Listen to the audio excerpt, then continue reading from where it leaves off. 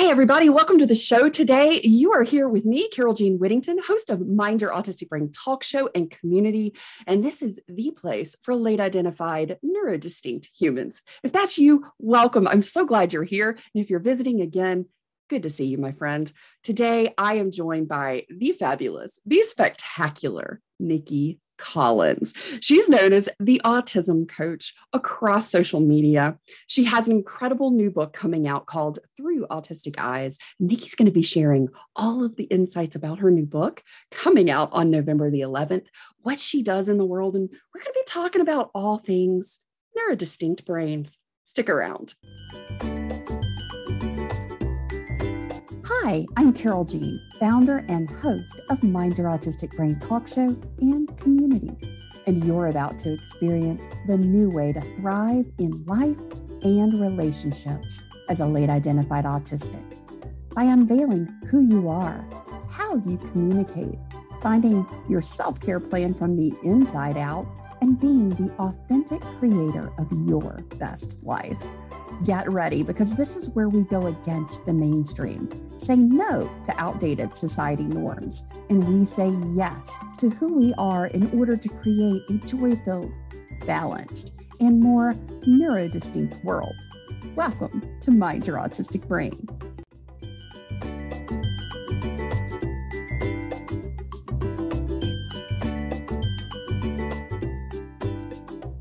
Stick around. Nikki, welcome to the show. I'm so excited you're here. I'm so excited to be here, Carol Jean. Oh my gosh. So the first time we met, I'm telling you, it was like energy, vibe, and sparks flying. Oh my gosh. I was so tickled to death to meet you. And we just had so many great conversations. You know, we ran the gamut in the time that we spent together. And in our beautiful, wonderfully wired way, we had the most fun together. I have to say, I had the most fun with you. I don't know if you had fun with me. Absolutely. I love what you do in the world, and I just love who you're being in the world. And, you know, it is such an incredible thing to see the work that you do and to hear the conversations that you have. And Nikki, I can't wait for you to share Through Autistic Eyes. Tell us about your new book and how did this start? You know, what is it all about? Tell us all the details. Oh, it's so exciting. It's been a 2-year journey to get this written and into the world, as it will soon be, because it's going live very, very soon. And each chapter is a later diagnosed autistic's journey through life and her experiences as a later diagnosed autistic person. And as you very well know, the medical model across the world is deficit-based. And I really wanted to move away from that. And these stories, they share the triumphs as well as the low points. And we've got successful businesswomen, we've got artists, authors. My story's in there, so and I'm an author now. And there's all different sorts of people. There's even someone who's been successful in terms of getting an MBE award from the Queen. And her business is a multi-million-pound business, which she's built with her husband from the ground up. And if you looked at her social background from her childhood, it's not necessarily the sort of pathway you'd expect somebody to take when you had that type of upbringing. And it just goes to show that autism doesn't need to hold you back. And that is what I hope I've absolutely nailed. And it's certainly what the early feedback suggests, that I've got this message out really well in the written words within the book. Oh, most definitely. Oh, I cannot wait. I am super excited to read all of these different stories and the different path that people have taken. You know, in late identified life, that is really and truly the part that is, to me, part of that, what I call the processing phase in late identified life. You know, you get either a formal identification or a self-identification. And in that moment, it is such an overwhelming relief to know there's a reason why. And you're not broken and you're not defective. And there was a reason that there were so many struggles and challenges, because you didn't know and the world didn't know. And then, you know, part of that processing phase is like, well, why the heck didn't anybody know? How did somebody not pick up on this? Why did I suffer and struggle for so long? Right. And then the other aspect is then sort of what I call this part that we reach this sort of this identity crisis, because who we thought we were isn't who we are. And we'd had this lens and this belief around who we were. And that's no longer true when we got this identification. And the stories that come from that as people are going through this processing journey and unlayering and uncovering and discovering for the first time, like, wow, I hate Diet Coke. And I've been drinking it for 20 years because I thought I should to fit in. And it's disgusting. And I'm sitting at home by myself drinking this nasty thing that I don't like. I have masked to the nth degree of professional camouflaging. And I'm sitting at home drinking something I can't stand. Mm-hmm. And it's like in that moment, this is my story here. In that moment, I went, I will never drink one of these things again. I went and poured it down the sink, tossed the entire chunk of like Diet Coke pack in the trash can, and I have not picked up another one since. And it's just like those little things. Oh, so tell us like of the stories, like what were some of the like biggest discoveries of like stepping into who they were in late identified life? Oh, that's a question. I think it's just being able to take the masks off and being able to understand the why behind some of the things that you do, and to realize that you're not broken, you're not a deficit, and that you can be anything that you want and not what society says that you should be. I really dislike the word should, because it just conjures up all of these things. And if you should have done something, that obviously means you didn't. So let's just take that word out of the vocabulary, because you can't do it now unless there's something that's actually going to benefit you, and you can do that. And we always say, don't should yourself to death. Absolutely. It's totally true. And I think one of the stories that really jumps out to me, and it's probably one that I'm going to be reading an excerpt of when I come to do a little bit of a reading on my live launch. And it's about a lady called Lynn, and she was in a car accident. And I asked her what a good day and a bad day looked like for her. And she said that she didn't really kind of have either like a solid idea of what a good or bad day looked like, but she knew that she was good in a crisis. And she was in this car accident, and she got out, and this was before the days of mobile phones, made sure everyone in the car was okay, then went across to the garage to get the emergency services. And then when the paramedics asked if she'd been a witness, and she'd said, well, no, I was in that car, and pointed to the vehicle, they insisted that she get into the back of the ambulance. She was taken to hospital, and it was then found out that she had 10 broken ribs, a fractured sternum, a cracked pelvis, and 3 cracked vertebrae in her neck. So her pain threshold is absolutely through the roof, and it always has been. And it's just mind-blowing to think that she thought that that was typical, inverted commas, normal. And it's sort of these revelations and these types of things that people just go, wow, really? That's like incredible. And stories like that I've got in this book, that I've had the privilege of interviewing people and talking, and them sharing, and then me putting their words and bringing them to life in the pages of the book. Oh my gosh. And you know, I love how you're highlighting and sort of showcasing our experiences, you know, and sort of the spectrum and the gamut of our experiences, because, you know, pain threshold and recognizing our pain, and especially if we have other, and I talk a lot about this, other co-occurring health conditions because it's not just our neurodistinct brains. Nikki, I'm going to pause and let out my whining dog just a second, because I don't know if it's picking it up. So, one of those things is that we have these co-occurring conditions in our physiological body, our neurodistinct brain and our neurodistinct body.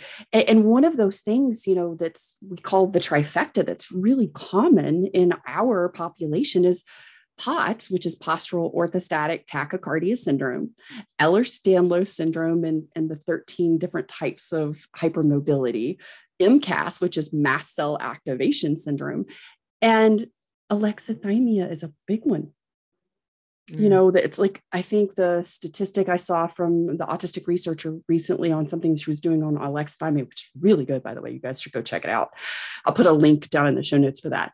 It's talking about roughly around 50% of the autistic population is also alexithymic. I am alexithymic, and I have an incredibly high pain threshold. But you were talking about being in a wreck, and I'm like, I was in a wreck like that. I immediately got out. I mean, I was not injured to that degree, but I immediately got out, like checked on everybody else, made sure the ambulance was called. This is before massive cell phones coverage, because I am that old. and this is when the battery pack was like the size of a small child. You know what I'm talking about. And, and it was that kind of thing. And it was like the adrenaline was so high. And I was with my date. We were in high school, and we were heading to one of my sorority spring dance. And we made sure that the person that was injured the most, and my date wasn't injured. And I didn't think I was injured. It was okay. So we made sure he was okay. And then we went on, and I said, I'm fine. Let's just go to the dance.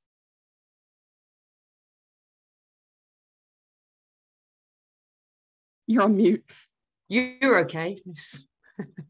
Sorry, I was saying shush to my son who walked in with his guitar and serenade me. Well, between my dog and your son, we got all kinds of stuff happening in our conversation. I know the cat will join in soon, I'm sure.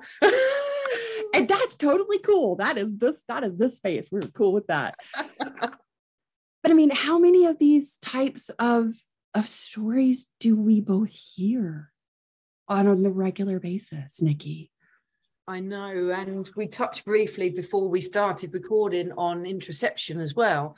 And that's the body's internal processes. And when you're not able to work out whether you're hot or cold, tired, thirsty, hungry, or anything in between. So I don't register thirst. So I can go all day, and my partner will come around and say, have you had a drink?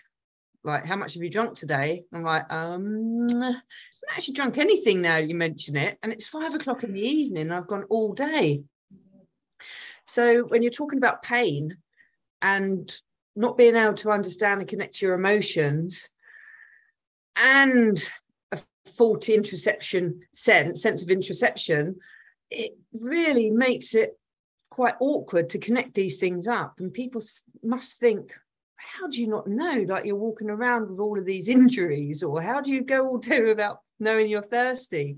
I've known, there's another story in the book, and she's been known to sit at her desk having almost a full-on panic attack because she's been too hot. And it's not until she's raised her arm and realized she's got a sweat patch under her arm that she's take her sweater off. Panic goes. And it's these things, and it's that delay in our operating system, in our mind, and it's what neurotypicals tend to take for granted, whereas it takes us a lot more. We have to become a detective to work these things out. You really do. I'm always saying you have to put on our lab coats, and we have to get, compassionately curious about ourselves.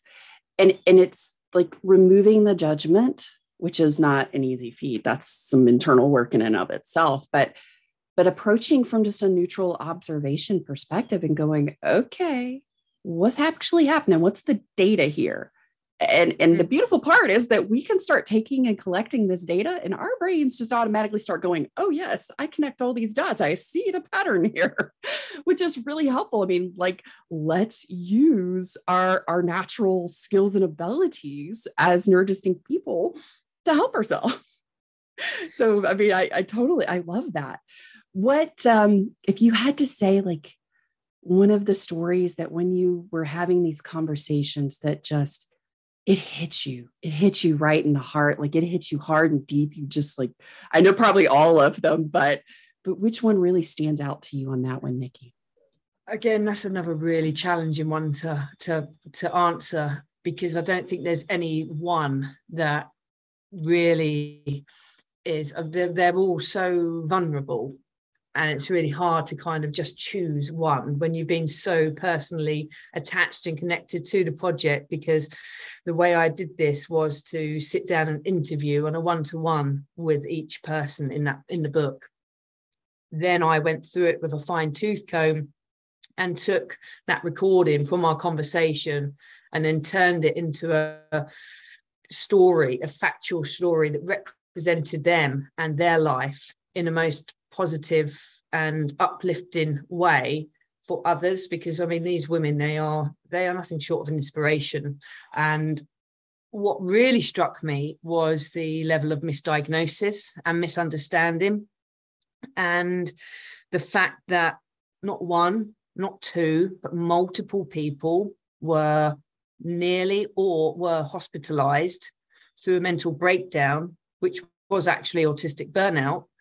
And they were in these environments that, I mean, a loud, noisy, smelly, clinical hospital environment with none of your home comforts, with nothing that would ever resemble normal in your day-to-day life, and being treated as if you had a mental condition when actually you needed something completely different. And it doesn't help, it doesn't solve anything, and it just adds into that feeling of what's wrong with me? What's wrong with me? So when these medical diagnoses came back as actually autistic, or even a self-diagnosis and self-identification of, am I autistic? Yes, I am. That's when people were actually able to start moving forwards with their life and start to piece together the why behind these things and realize that, oh my goodness, I was actually in autistic burnout. This makes sense. And one of those people was in such a high level of burnout that she couldn't look anybody in the eye, including herself. She couldn't even look herself in the eye in the mirror. She was wearing glasses to avoid any type of eye contact. This is something I hear almost weekly, if not daily. Mm. And, you know, my friend Zoe McCormick, who is the founder of the Autistic Art Club, she and I did a whole episode around this. You know, she works in the mental health field now. And one of the things that she does in particular is looking at what is the mental health hospitalization intake, what is the experience? And, you know, that it in and of itself, that's usually where most of us come to our identification, sadly, is probably in the worst burnout we've ever experienced. And the misidentification of it, especially in those who don't present based on ICD and DSM model, which is not inclusive at all, is really tragic. And it is so harmful because, as you mentioned, and as your participants in the book who have shared with you have mentioned, is that the environment exacerbates burnout. And, you know, one of the things that I do is I have a sensory profile that's not from the deficit perspective, because everything out there, when you look at sensory profile and like, I need to know more about my sensory profile, it is all deficit based. And I went out there and I was looking for like a good tool, something to use. And I was like, wow, this makes me feel like crap because it's telling me everything I don't do properly or I do wrong, or that's a deficit or deficient or somehow is wrong. You know, all of that negative deficit language in there. And I'm like, okay, well, let's get real for a second here. Our brains as neurodistinct folks We are a sensory people. That is not a deficit. That is part of who we are. And just being able to look at it as just, this is what it is. This is how I experience something. This is what my brain does or does not filter out in my sensory system. And when you're in burnout, your sensory profile is different than when you're in your thrive time. And when you can know that and you can start looking at those different components, that makes a difference. But when you're put into a situation where you are in sensory overwhelm, and let's just call it sensory hell, because that is what hospitals are. If you're in burnout, I mean, the smells, the sounds, the bright lights, the people waking you up at all hours to take tests and all these things. I mean, oh my gosh. Oh my gosh. I cannot wait to read these stories, because I think everybody out here that's listening and are watching today to hear this, Nikki, is going, man, I've been there. That's part of my story and my journey too. Nikki, I'd like to hear some of your story, if you don't mind sharing. Yeah, my story does feature in the book. I actually am really glad that I wrote my story towards the end of writing the book, because it's very different. It's written in a very different style to what it would have been if I'd have written it first, because I've continued to do a lot of work on myself. And it wasn't until I was 34 that I realized that I'm autistic. So I was only a couple of years into the journey when I first started writing the book. And I'd actually been doing a talk for a networking event that I was a part of when we went into lockdown. And I was really high and bouncing and just ungrounded afterwards. So I went out for a walk to ground myself and just kind of reconnect with my roots. And as I was walking back, I had this little voice in my head, and it said, your success is in stories. And I thought, I wonder what that means. I wonder how this could develop. I wonder what I could do with this. And this is what I've done with it through Autistic Eyes, is the result of that walk and that little voice in my head saying your successes and stories. And my story, I actually rewrote it this year, because I was getting to a point that when I shared it, it was feeling disempowering. And there's so much that people can take from it. So, I mean, I moved out of my family home when I was 16, and that wasn't necessarily through my choice. But what that enabled me to do was have experiences that other 16-year-olds could only have dreamed of, and a level of freedom that 16-year-olds don't tend to have. So that gave me a very different way to view the world. I got into drugs, and one morning I woke up and I never touched drugs again. And that was crack cocaine. So it wasn't just a joint here and there.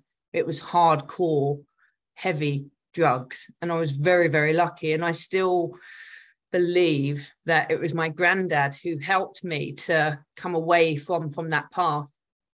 He passed away, and he's been my guardian angel, and he's still around even now. And you're going back a few years, because I was 16 when he passed. And when I actually started to write my story to share it, I wrote Granddad on a piece of paper, and this breeze came around me, and I was in my house in my front room with the windows, the doors shut. So it was just confirmation that, yeah, he's still there. And I met a guy who was 17 years older than me. We got married, we had a child. Then I left him because I came out as gay. And I realized actually only earlier this year, when I stopped drinking alcohol, which was a massive mask for me, and I took that mask off, and I'm now, 10 months, almost 11 months sober, completely teetotal. And that mask went on when I was 13, and I was being groomed by the next door neighbor. And I didn't realize, I didn't connect these things, because it made me feel grown up. Made me feel like an adult and loved, even though it was unhealthy. I didn't connect those things together. So really, it's about the unmasking process, and the fact that even despite all these things, oh, and by the way, at some point in that, I also lost my dad to suicide, who was also undiagnosed ADHD. If I was to put money on it, that's what I'd go for. And it's about like the strength that I've drawn from these experiences. And I wouldn't change any of those things because they have shaped the person I am today. And resilience does come with a price. I'm incredibly resilient. And I'm in a really blessed position to be able to pass these teachings that I've taken from these lessons onto others so that they don't have to go down this deep, dark hole as far as I did. And that to me that's truly a gift. So it's been a journey. It's been an interesting journey. Oh my gosh, Nikki, thank you for sharing a bit of your story with me and with the audience here today, because that's powerful. That's powerful. I think there are a lot of us that can relate and even see some of those same elements in our own story. And I think that's one of the beautiful things about the book that you're publishing out here on November 11th, called Through Autistic Eyes, is because this is sharing those experiences, because I think all of us in our neurodistinct community can read these stories and find a bit of ourselves in our own journey and our own story. But what I love is how you framed this, that this is empowering and this is positive and this is your hero's journey, because exactly. We all have those struggles, but it's and we are by and large the most freaking radically resilient folks in existence in our community. Radically resilient. And I love that you're honoring that. I love that you're highlighting and spotlighting that. So you mentioned about your live event for the book launch. Share a little bit about that, where people can go, and we'll make sure we put the link down in the show notes, but tell us a little bit about what that event's going to be like. Because, we like to know what's happening before we show up somewhere. Yeah, absolutely. Well, I have an amazing host to work alongside me. So it's not just me on my own. It's an amazing... Although that's always fabulous in my book. Thank you. But I have another amazing energy that will complement my own beautifully. And she is going to be asking me some questions about the book. I'm going to be sharing the journey of the book and how it's come to life, and also going to be reading out sort of a little sections of the book as well. So it's an hour from start to finish, and it is a live event, so people also get to ask their questions, and I will be doing sign-ins. So any books that are purchased whilst we're on that call will be signed, or through that call will be signed. So it's always nice. That's special. I love that. Well, Nikki, you also have a pretty amazing business, and I want to make sure people know not just about you and the book, but they know about the services and the work that you're doing in the world as the autism coach. Share a little bit about how people can work with you, what you offer, and how they can find you. Well, I work with later diagnosed autistic women because that's my experience. And I help people to move away from the fear that keeps them stuck, that keeps them small. There's not much of a difference between fear and excitement, apart from fear holds you back and excitement pushes you forwards. So with alexithymia, it can be, you can very easily sabotage yourself and just get in your own way. So I'm about helping people to move out of their own way, to get unstuck, and just to have that forward momentum so that they can live the life they choose for themselves rather than the life that they should be living. Oh my gosh, yes. Where the heck have you been my whole life? Why did I have to figure it all out so hard all by myself, Nikki? I'm so glad that you're doing that, because, that was the big aha for me. Honestly, you just nailed it. That was the big shift for me, because I am alexithymic. And one day when somebody I had described, my stomach felt a little sick and my body was kind of shaky and I felt really nervous, and, all of these things that I was experiencing about an event that was coming up. And they said, "Oh, it sounds like you're having a panic attack. It sounds like you got a lot of social anxiety around that." I went, "Oh, is that what that is? Okay." And then for 20, 30 years, that's how I lived and operated. And I would feel that and I'd go, oh, that's social anxiety and that's a bad thing. And I don't think I need to go do that. Turns out when I learned about alexithymia that I have it and what that means, and I started doing that internal work to identify what are these physical feelings and how do they translate to my mind, I went, holy heck, that's not fear. I was excited. And they're so closely connected. It's hard to work out between the two. It really is. And I was so upset and just heartbroken for all of the opportunities and possibilities that I had turned away from because I thought I was experiencing an emotion someone had assigned to what I described that wasn't accurate. Yeah, exactly. And now I'm like, man, I'm the most excited person I know. I know, I have so much excitement in my life. Oh, Nikki, thank you so much for joining me today. Thank you for sharing, for writing, for cultivating and bringing all of these beautiful stories together in your new book, Through Autistic Eyes. Guys, go check out Nikki Collins' new book coming out November 11th, Through Autistic Eyes. This is a resource. This is a resource that helps because you know you're not alone. You can read other stories from other late identified people and go, oh, I see some of myself in this, and I see the possibilities. I see the excitement. I see what can be, not just in their life, but in mine, because I believe in being a possibilitarian in all things. And guys, this month we're talking all about the resources in late identified life, and Nikki Collins and her new book is the resource. Make sure you go get it. Don't forget to sign up for the live event so you can get a signed copy of this fantastic book. I will be there.